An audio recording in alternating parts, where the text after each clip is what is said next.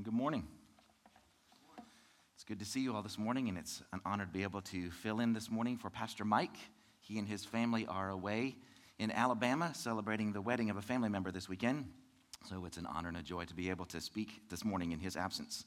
Pray for them as they travel back over the next couple days. They'll be going through Atlanta traffic, so they can definitely use the prayers. Also, if you get a chance before you leave today, I would like to ask you to join me in wishing my beautiful bride a happy birthday. Today is her birthday. She is by far, after my salvation, the greatest gift that God has ever given me. I'm extremely grateful for her.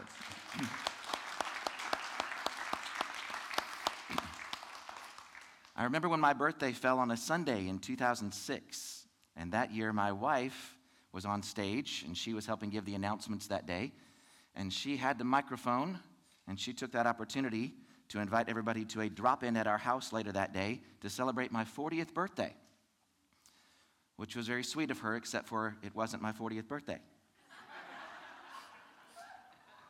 It wasn't even my 39th. It was my 36th birthday that year. And what bothered me the most about that little practical joke was when people came to the house later that afternoon, they didn't even say, "You can't be 40." They just believed it. So the tables have turned, and today my wife's birthday falls on a Sunday, and I have the microphone. So I would like to take the opportunity to invite you all to our home later this evening after youth, 7:30 if you can make it. We're going to have a little drop-in to celebrate my wife, and we'll have some cake and ice cream. And I will just let you know that we're going to be celebrating her 29th. We're talking about wisdom today, and I would be remiss if I did not exercise wisdom right there in that moment. The title of the sermon today is How to Ruin Your Life. That's not normally what you come to church to hear. I actually already had one person tell me, "I saw your sermon title this morning, and I'm already feeling a little crushed." I promise you, we're going to talk a little bit about the negative side of things, but we're going to turn it around and definitely give some insight about what the Lord's Word says about how to guard our lives. So what's the best advice you've ever been given? I've asked lots of people this question over the years, and as I share some of the answers that I've gotten, I'd like you to think about how you would answer that question. What's the best advice you've ever been given? Here are some of the answers I've heard to that question. If you're going to be stupid, you've also got to be tough. Yep. I've had people answer that question. Make sure you marry someone good looking. That's the face you're going to be waking up to for the rest of your life. I've had people tell me just because you can do something doesn't mean you should do it. I also had the answer, do the kind thing for at least one person that you wish you could do for everyone. And some great advice that I received from my in-laws years ago. One of the best things a dad can ever do for his children is to love their mother. Getting good advice is one thing, taking it and applying it is another. It probably wouldn't be hard for you to think of someone you know who had so much going for them, and yet they made poor choices and failed to heed the wisdom that had been given them, and it caused significant damage in their lives. The Bible is filled with examples of this as well. People who ignored the wise counsel of God, and it cost them and others dearly. We could begin with Adam and Eve and make our way through both the Old and the New Testaments for cautionary examples of what not to do. No one ever plans to ruin their lives. When we asked the recent high school graduates what their plans were for the future, not one of them said, "Well, I'm looking at making failure the goal of my life." Kids don't dream about growing up to be alcoholics. Students don't go to class to study how to be bankrupt. Brides and grooms don't go to the altar wanting their marriage to fail. But ruined lives do happen all too often. And they happen because of choices we make. Many of our most influential choices take place when we're relatively young, but all throughout adulthood, our ability to make wise choices shapes the course of our lives. King Solomon wrote in Proverbs 9, verses 10 through 12, "Fear of the Lord is the foundation or beginning of wisdom. Knowledge of the Holy One results in good judgment. Wisdom will multiply your days and add years to your life. If you become wise, you will be the one to benefit. But if you scorn wisdom, you will be the one to suffer. King Solomon is considered one of the wisest men who ever lived. And although he faced major challenges in the later years of his life for stopping taking his own advice, God preserved some of the best wisdom he ever bestowed to Solomon in the book of Proverbs.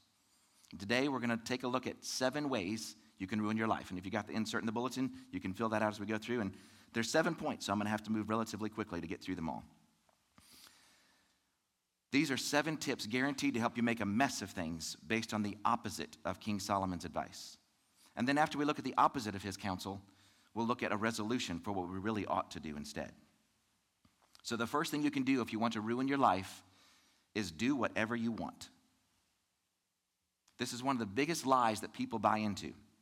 You can do whatever you want and get away with it. It's the lie that Adam and Eve bought into in the Garden of Eden.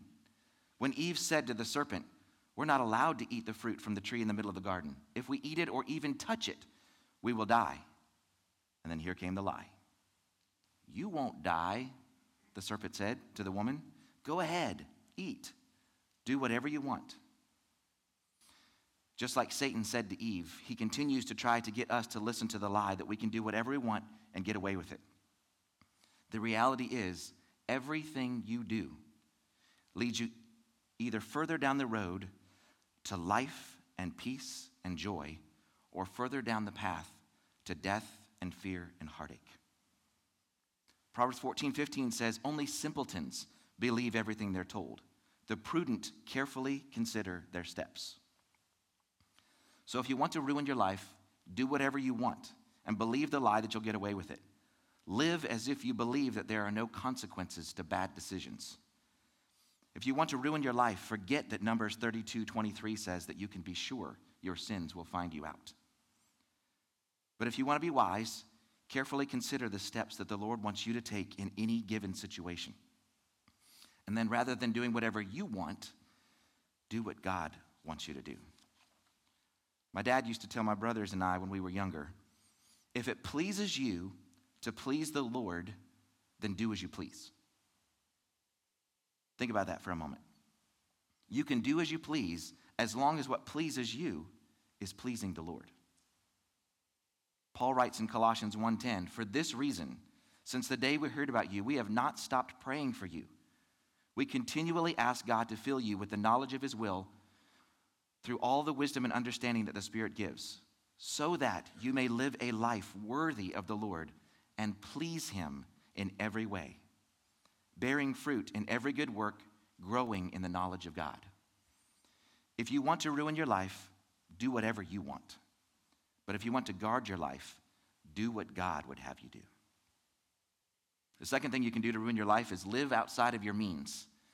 Pastor Mike has been in a series recently on generosity and properly managing the finances that he gives us. This point fits well with what he's been talking about.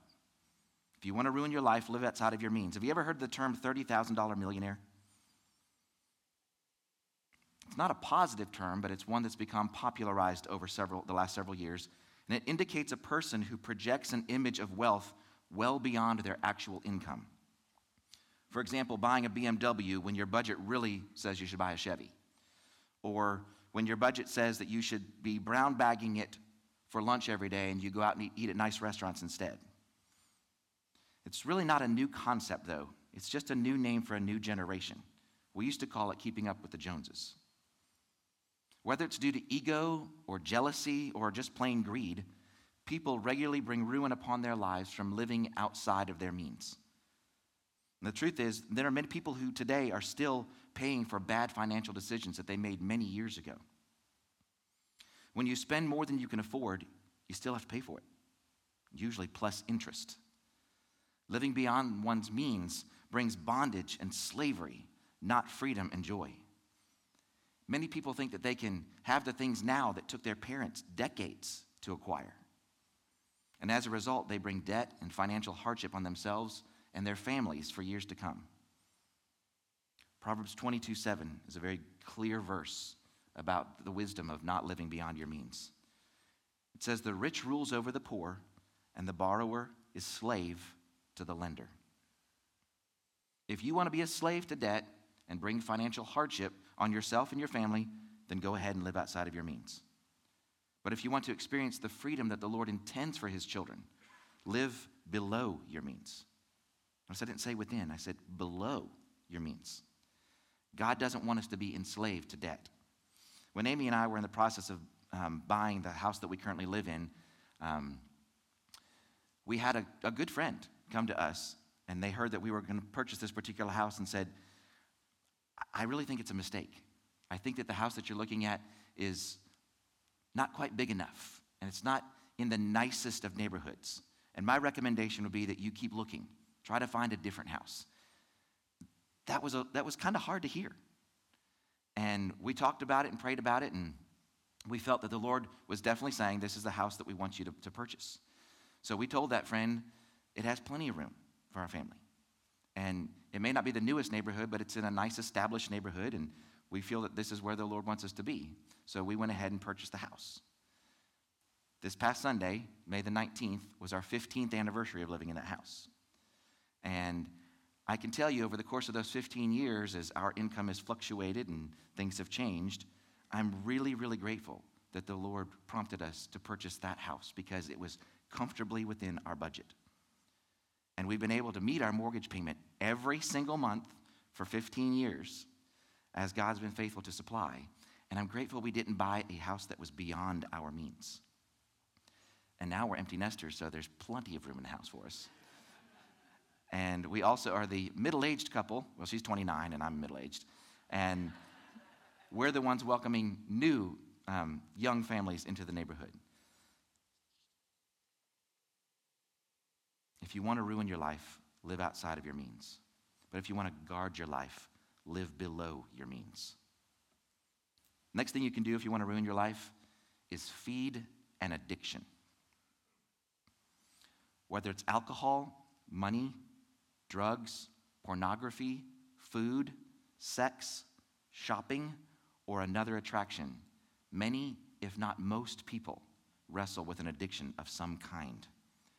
These addictions bring death, either literal death at times, often spiritual death, relational death, death to freedom and joy. I've told this story a few times over the years, and if there are any youth in the room today, you've probably heard me share this story before. An old Cherokee is teaching his grandson about life. A fight is going on inside me, he said to the boy. It's a terrible fight, and it's between two wolves. One is evil. He is anger, envy, sorrow, regret, greed, arrogance, self-pity, guilt, resentment, inferiority, false pride, superiority, and ego. He continued talking to his grandson and said, the other is good. He is joy, peace, love, hope, serenity, humility, kindness, benevolence, sympathy, generosity, truth, compassion, and faith. And he said the same fight is going on inside of you and inside every other person too. The grandson thought about it for a minute, and then he replied to his grandfather, which wolf will win? And the sage, wise grandfather simply replied, the one you feed. When you feed something, it grows.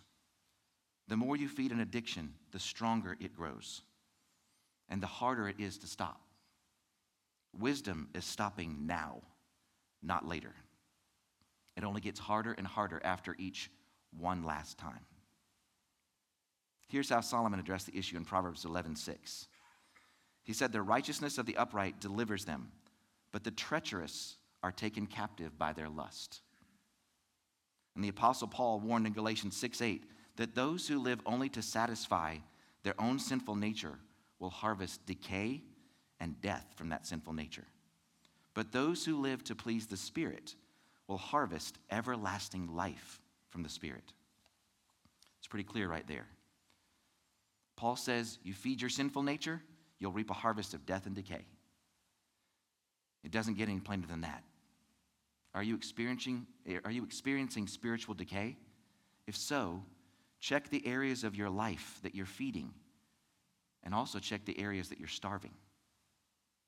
Paul is telling us not only do we need to starve the cravings of our sinful nature, but we also need to feed the desire to please the Lord. He says that those who live to please the Spirit will harvest everlasting life from the Spirit.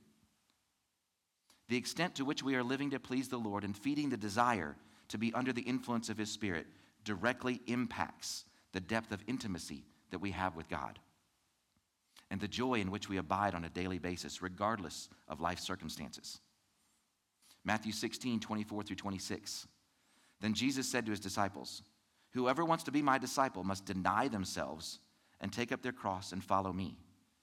For whoever wants to save their life will lose it, but whoever loses their life for me will find it.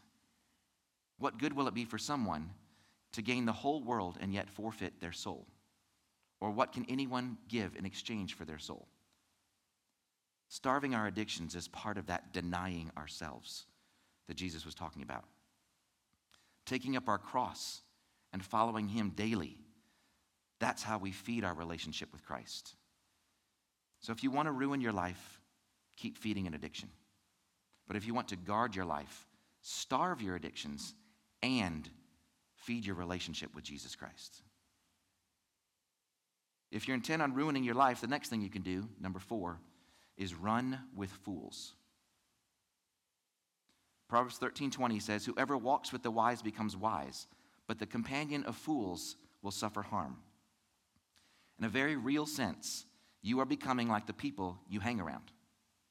It's been said that you are the average of the 5 people that you spend the most time with. So take a moment and think about the 4 or 5 people that you spend the most time with. Who are they? Family members? Friends? Co-workers? Classmates? Neighbors? They are the ones whose ideas and beliefs and mannerisms and speech patterns you will be most influenced by. You know who these closest people are in your life. So ask yourself, are these people committed to following Christ, and are they helping me become a better disciple of His? Or are they more negatively influencing me and causing me to think, speak, and act in ways that a follower of Christ should not? The reality is, plain and simple, if you hang around fools, you will become one. But if you spend time with people who are wise and are committed to serving Jesus with their lives, you'll also become wiser and more committed to following the Lord. I just want to say we are very blessed here at Trinity with many wise people who have been walking with the Lord for a long time. Not every church has the abundant gift of wisdom that God has given this church. I absolutely love the counsel and encouragement and wisdom that I receive on a regular basis from others in this church. I often think about the wise advice that Reverend Wiggins gave me, standing right over there, as a matter of fact, when I came on staff. He pulled me aside and very gently he said, "Being a good pastor involves loving your people, leading your people, and learning from your people." Very, very true. I so appreciate his wise counsel. He's actually been counseling me since I was a college student. And I strive to follow that advice that he gave every day. I think of the example of Raymond and Marianne Fott and the wisdom that they've poured into me. Recently, I was talking with them and just sharing how much I appreciate their faithfulness to all the different meetings and events that the church has. Not only are they incredibly faithful to church worship services and Bible studies, but they recently sang in the Youth's Talent Show, which I very much appreciate, and they attended the piano and guitar recital here at church last Sunday. They also help lead the BYF ministry, and they're involved in so much more. I'm just really impressed by their faithfulness. So when I mentioned my appreciation to them, here's what they said. "We were taught at a young age that when the doors of the church are open, we should be there. We've lived our lives making God's house a priority, and we've raised our children to do the same. And I've seen the spiritual impact that that commitment has made on their grown children and even on their grandchildren. What a wise, godly example of priorities that we all can learn from." There are lots of wise people around us. It's a matter of choosing who we are going to be influenced by. So, Who are you walking with? If you want to ruin your life, run with fools. But if you want to guard your life, walk with the wise. Another way to ruin your life is to believe that this life is all about you. You are one of nearly 8 billion people currently alive on planet Earth. And yes, even though you are special, so is each of the other nearly 8 billion people in the world. And so were the billions and billions of people who have come before us since the creation of mankind in the garden. As hard as it may be to swallow at times, and as difficult as it may be to hear, you are not the star of the show. The truth is, each and every one of us in this room has a cameo appearance on earth that very few people will see. And our names will be forgotten by all but just a few when our time on earth is through. People who become the biggest reality in their own world live dysfunctional lives. They are filled with disappointments and delusions of what life is all about. And when they leave this life, they don't actually leave any deep impact. But if you want your life to have importance and make a difference while you're here, live your life for God. Live your life to serve Him and to serve others. Jesus is our greatest example of others-centered living. Matthew 10, 44 and 45 gives us a portrait of Jesus' perspective on priorities. It says, "And whoever wants to be first among you must be slave of everyone else. For even the Son of Man came not to be served, but to serve others, and to give his life as a ransom for many." So just think about this. The most powerful person to ever walk the earth used his power to serve others. He lovingly served those who betrayed him, not just Judas, all of the disciples and us. He served us willingly, dying for our sins on the cross. And by dying, he rescued us from sin and from selfishness. And by the might of his Spirit, he gives us access to the same power that raised Jesus from the dead. And he gives us access to that power, not so that we can live for ourselves, but so that we can serve God and others with our lives. If you want to ruin your life, live it by believing that everything is all about you. Make your wants and your needs and your ambitions and your feelings the most important thing. But if you want to truly experience the abundant life that Jesus offers, live with the attitude that he did. The attitude that Philippians 2, 5 through 10 tells us that we're supposed to have. These are from my life verses. You must have the same attitude that Christ Jesus had. Though he was God, he did not think equality with God as something to cling to. Instead, he gave up his divine privileges. He took the humble position of a slave and was born as a human being. When he appeared in human form, he humbled himself in obedience to God and died a criminal's death on a cross. Therefore, God elevated him to the place of highest honor and gave him the name above all other names, that at the name of Jesus Christ, every knee should bow in heaven, on earth, and under the earth, and every tongue declare that Jesus Christ is Lord, to the glory of God the Father. This life is not about you. This life is not about me. This life is about Jesus. He is the way, he is the truth, and he is the life. Your reason and my reason for being on planet Earth is to give our lives in worship and service to Jesus. So if you want to ruin your life, believe it's all about you. But if you want to guard your life, serve God and serve others with it. Sixth way to ruin your life: live for immediate gratification. Almost nothing worthwhile comes quickly. It takes time and discipline to accomplish significant goals. You don't become an Olympic athlete overnight. It takes time and energy to get a college degree, or even just to get in shape, or to become a good husband or wife or parent. Many lives have been derailed from reaching their full long-term potential because of indulging in the immediate gratification of the moment right in front of them. An amazing marriage, a marriage that God designed to be amazing, is all too often sacrificed on the altar of one amazing night. Savings accounts are never built the way that they could be, because living for the now becomes a way of life. Retirement is delayed or non-existent for a number of growing people because the immediate all too often takes precedent and robs the future. Proverbs 21:20 says, "The wise have wealth and luxury, but fools spend whatever they get." Do you want an amazing marriage, an amazing family, an amazing ministry, an amazing career? Then keep your eyes on the goal that God has set up before you. Keep investing every day by being faithful to the call that God has given you in these areas. And don't reach for that carrot of immediate gratification that the enemy of our soul keeps dangling out in front of us. Make decisions not just carefully, but prayerfully. And watch how God uses that over time to bless you with increasing wisdom and stability. So if you want to ruin your life, live for immediate gratification. But if you want to guard your life, hold out for God's best for you. Final tip this morning. If you want to ruin your life, avoid accountability.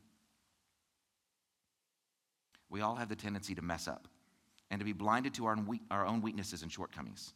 We can easily convince ourselves that we can do things all on our own and rationalize and justify our own behaviors. We are experts at times of letting ourselves off the hook from the responsibility of confessing our sin. And we are quick to point out the fault in others while turning a blind eye to our own faults. God created us to live in community with others. He designed us to need Him and to need each other. His word calls us to encourage one another, to pray for one another, to sharpen each other, and to help carry one another's burdens, and to help one another in times of sorrow and weakness and trials. Lots of people try to convince themselves that they can handle whatever comes their way on their own. They put on a strong front of bravery and independence. But deep inside, they are lonely and empty and know that they need other people. One of the main reasons that people avoid accountability in biblical community is because they don't want to be corrected. They don't want to give up the behaviors that they know will need to be changed when they start moving into a deeper level of accountability and maturity in the body of Christ. But if a person really wants to change and really wants to grow in their walk with the Lord and with their fellow brothers and sisters in the family of God, one of the best things that they can do is plug into biblical community and connect with an accountability partner. Proverbs 12:1 says, "Whoever loves discipline loves knowledge, but he who hates reproof is stupid." If we truly want to grow in wisdom and live according to God's will, we will welcome the discipline and reproof that comes through being accountable to God and each other. I love what this says in Jeremiah 17:9. Such a stark reminder to us. Jeremiah 17:9 says, "The heart is deceitful above all things and beyond cure. Who can understand it?" Because of our ability to deceive ourselves into believing lies, we must remain accountable not only to God, but to others in the body of Christ, especially those who are wise. Accountability is a gift from God to help us stay on the right path and to live spiritually successful lives. I have an accountability partner that I meet with on a regular basis. We've known each other for over 22 years now, and we have spent countless hours encouraging each other, exhorting each other in God's word, and praying for one another. We have a very transparent relationship, and we're able to ask each other the hard questions. We're also able to speak the truth in love to each other. My accountability partner is such an incredible gift to me. Do you have an accountability partner? Proverbs 27:17 says, "As iron sharpens iron, so one man sharpens another." God wants us to be in a discipleship relationship where we can grow spiritually with others in our walk with the Lord. The Bible is filled with examples of mentoring and discipling. We could look at Jethro and Moses. We could look at Naomi and Ruth. We could look at Paul and Timothy, just to name a few. And then, of course, Jesus and his disciples. Accountability through mentoring and discipleship is a very important part of growing in our walk with the Lord over the course of our lives. So as we start to close here, I just want to share a couple of suggestions about connecting with an accountability partner. First of all, If you don't have one, don't delay in getting one. Begin praying immediately about the person that the Lord would like you to approach about being in an accountability and discipleship relationship with. We've been talking today about growing in wisdom and running with the wise. Ask God to lead you to someone who demonstrates godly wisdom and will help you grow in wisdom as well. I would also suggest that guys should look for a male accountability partner and ladies should look for a female accountability partner. I personally don't recommend that members of the opposite sex be accountability partners with each other, including husbands and wives. There are a number of reasons for this, and I'd be happy to talk about it more in depth with you if you'd like to, but Amy and I have worked with a lot of people over the years in the area of accountability. And it's been our observation that the best situation is for guys to meet with guys and ladies to meet with ladies. Next suggestion, make the ask. One of the hardest, most important steps is to simply ask someone if they would be willing to meet with you and be an accountability partner with you. Don't let the fear of someone saying no keep you from asking, or the fear of someone finding out some of the hidden areas of your life if you meet with them. It's worth the risk of putting yourself out there. The end results in your relationship with the Lord will far outweigh the risk. I also would say, as the last kind of suggestion about this, if someone approaches you asking you for accountability, let your heart's first response be to help. Maybe you need to pray about it, or if you're married, maybe you need to talk to your spouse about what it would look like in your schedule, or if there be any reasons why you couldn't. But let your first inclination be to try and find a way to make it happen, rather than immediately declining or finding reasons why you can't. God made us to live in a relationship with each other. In fact, he said that we would be known as his disciples by our love. Let us truly love one another and be willing to roll up our sleeves and plug into biblical community the way he wants us to. People don't resolve to ruin their lives. We have an innate hope to be great moms and great dads and great husbands and wives. We desire to be great children and students and teachers and pastors and neighbors and friends. We hope to be faithful in our walk with Jesus.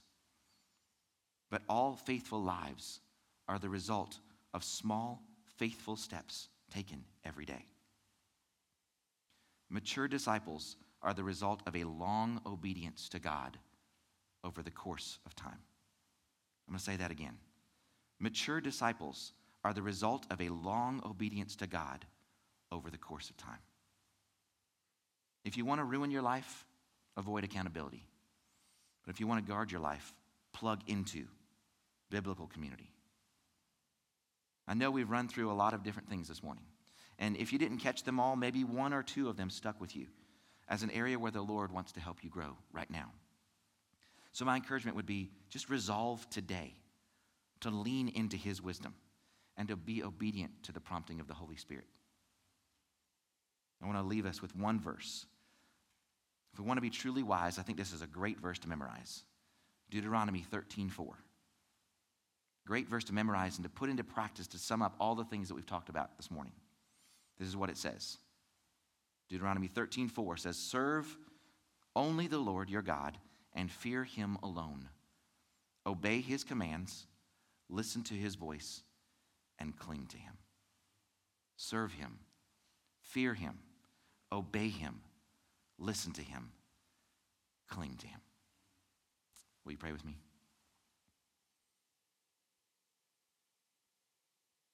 Jesus, we do cling to you this morning. We thank you that you are the God who redeems. We thank you, Father, for the wisdom that you give us. We thank you, Father, for the fact that even when we do mess up, when there has been ruin in our lives, that you are the one who restores. And so, Father, I pray for everyone in this room right now, whatever situation they may be facing. Father, I pray that you will help us to be willing to do the things that we need to guard our lives, to follow the wisdom that you've given us and called us to have as your children, and to help extend that wisdom to others. Father, I pray that you will help those who are older to pour into those who are younger. I pray that those who are younger, Father, would seek out the wisdom of the older. Father, I pray that you would use us mightily to be a light in this community. Father, may we as your children be known as your disciples by our love and the wisdom we demonstrate. We thank you and we give you all the praise and the glory. We ask all this in Jesus' name. Amen.